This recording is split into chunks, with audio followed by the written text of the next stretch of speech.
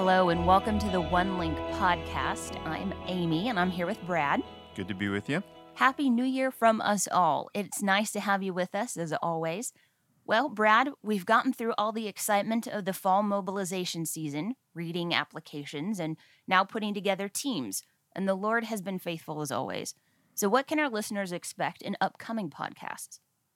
Well, as you know, Amy, I have a particular passion for learning about history and those who have gone before us. All of you in our office frequently get to hear about whatever I've been reading lately. We love it. I hope so, because I love sharing about it. And one of my family's favorite things to do is read missionary biographies out loud. And as we do, my wife and I are always saying people really need to hear about what happened in these people's lives. Yeah, I also love reading biographies like this. Maybe you can help our listeners understand why it's important to learn from those who've gone before us. After all, many of them went out hundreds of years ago, and the world today is a very different place. The world is different in some regards, but our God is the same yesterday, today, and tomorrow. And when we send out these students every year, we must have faith that the Lord is using them to impact lives around the world.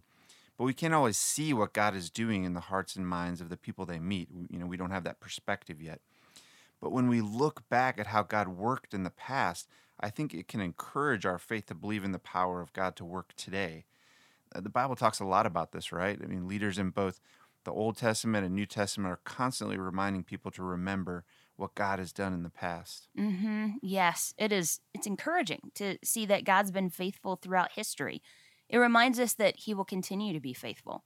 I love Psalm 77, verse 11, and it says, I will remember the deeds of the Lord. Yes, I will remember your miracles of long ago. Yeah, that's a great verse. I also love Psalm 143:5. I remember the days of long ago. I meditate on all your works and consider what your hands have done. And so along with this encouragement, we also find that there's nothing new under the sun, that these men and women from past generations struggled with many of the same things we do and encountered many of the same obstacles that we do, and God was faithful. And we often think that things are so terrible now and that it was much better in the good old days.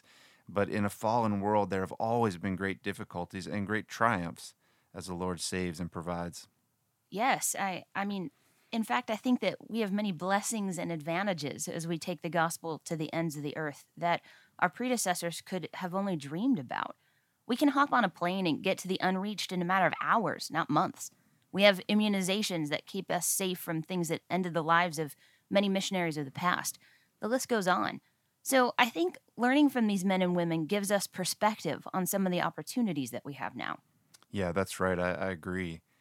Well, I have one final reason, Amy. And what's that? We are in the cold, dark days of winter here, so I thought talking about these heroes of the faith might brighten our day a bit. You know me, it's definitely going to get me excited. Let's do it. So who would you like to start with? I think it would be appropriate to start with the man who's called the father of modern missions, and that's William Carey. Ah, yes, I've heard you talking about him recently. I'm curious to learn more. I've heard little snippets throughout the years. So give us a basic bio about him. Well, he was born in 1761 in England, so he would have been a young man around the time that the colonists in America were fighting for independence from England. And incidentally, I read that apparently he was rooting for the colonists to gain their freedom from England. Just an interesting side note. But he was not from a well-to-do family and didn't have a lot of opportunities for education. In fact, at a young age, he was sent to be an apprentice to a shoemaker. So from the world's perspective, not a very likely candidate to have a great deal of impact. But as we know, God's kingdom works differently, and Carey would end up transforming how Westerners view missions, both in his day and I think his ideas and examples still today shape our thinking, hence the nickname. I am already intrigued. So what in particular about his life stands out to you? I find the story of how he was called to take the gospel to India truly amazing, because not only did his humble circumstances make him an unlikely missions pioneer, there was a whole lot of force in 18th century England pushing back against what Carey wanted to do. Yes, wasn't the idea of taking the gospel to the ends of the earth really pretty frowned upon at that time? It absolutely was. And I think there's a powerful lesson in this, in the temptation to ignore the opportunities the Lord is giving to fulfill the Great Commission. If you look at England in that time, they were a very wealthy and prosperous nation, not unlike our own. They had a global empire colonies and territories all over the world. They used to say that the sun never set on the British Empire. And we don't have time to get into all the problems that colonialism created in the world, but suffice it to say that if you were a British citizen, you had lots of launching points and well-trodden paths to take to get to the ends of the earth. In fact, Great Britain ruled the seas at this time. So this gave them great access to the rest of the world. Yet despite this, the prevailing view among British Christians, and I would assume among many of the Christians in America, was that if God wanted to reach the heathens, he would do it himself. He didn't need us. And so fulfilling the Great Commission was, by and large, lacking in the priorities of the church. Yes, I remember reading a story that Carey spoke to a group of people about the need to take the gospel to the nations, and they pretty much shut him down and scolded him for his views. That's right. But maybe we should step back a bit and share about how Carey came to hold this view, despite the fact that it flew in the face of church teaching at the time. While he was an apprentice, he worked alongside an older boy who was what they called a dissenter. These were people who had pulled away from the Church of England. The Pilgrims who came to America before this time are an example.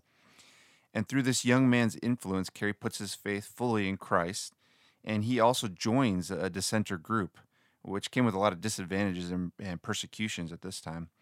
And the specific group of dissenters Carey gets involved with are the Baptists.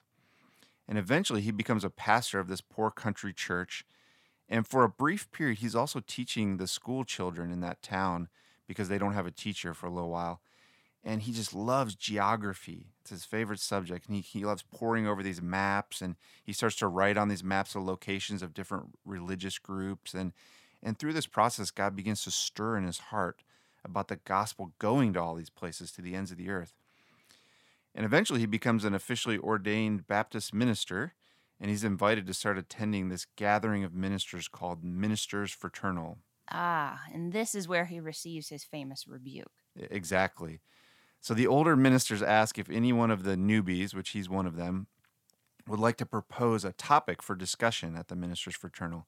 And William summons up the courage and says, I would like to discuss the idea that when Jesus Christ gave the command to his disciples to preach the gospel to the ends of the earth, he meant it to include not just his disciples who were alive at the time, but all who would follow him from then on.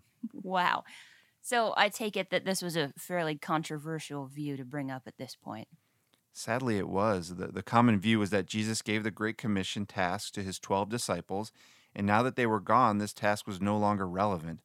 I mean, we just take it for granted that we're supposed to fulfill the Great Commission today. But it took people like William Carey standing up and voicing this view. And they did so at a cost. But it took that to affect change among Christians.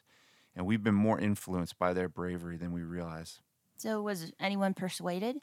Well, as you know, one of the older ministers gives him the angry response of, here we have an example of a young man who knows nothing about the plan of God. The Almighty will enlighten the heathen in his own way when he sees fit. It is not our place to interfere with this process. But despite this, Carey isn't deterred, and he goes on to write this very important manuscript that later circulated among Christians. And they loved long titles at this time. So the title of this manuscript was An Inquiry into the Obligations of Christians to Use Means for the Conversion of the Heathen, in which the religious state of the different nations of the world, the success of former undertakings, and the practicability of further undertakings are considered. Wow, that is a mouthful, but certainly descriptive. I wonder how they even fit that on the cover.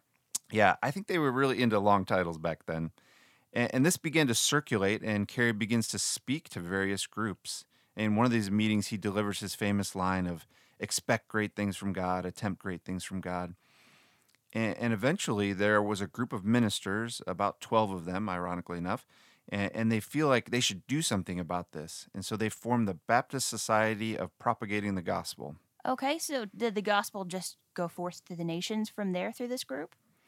No, they'd face many obstacles before they would see that happen. And in fact, at this point, they're just hoping to find their first missionary. And about that time, they're trying to figure out what to do about this issue of finding a missionary. And they received this letter from a man named Dr. Thomas, who ends up being a very interesting and controversial figure in Carey's story. And this letter and the subsequent visit from Dr. Thomas proves to be a very significant moment in missions history. But unfortunately, we're about out of time, so we'll have to finish the story on our next podcast. Well, I, for one, can't wait. Way to end on a cliffhanger there. So, are there any parting thoughts or lessons to learn from what we've learned about Carrie's life thus far? I think Carrie's experience shows us that in all times there will be resistance to people fulfilling the Great Commission. We see it today with some of the pushback that missions receives, oftentimes from church-going Christians. I mean, almost without fail, Amy, when I hear about a student whose parents are opposed to them going, they usually come from a Christian background. And so we have an enemy that wants to distract and confuse believers about the Great Commission. So if we want to see the gospel go to the ends of the earth, we're going to have to persevere and be committed. And I pray that we will continue to have the courage and conviction to wave the banner of the gospel going to the ends of the earth, just like Carrie did. Amen. Well, that's all the time we have. Tune in next time to hear the second half of William Carey's story. Brad, I have just one request. Can you tell me the rest of Carrie's story so I don't have to wait 2 weeks? Well, maybe if you're really nice to me. Aren't I always? Of course. Well, we'll see you next time on the One Link Podcast. We'll see you next time.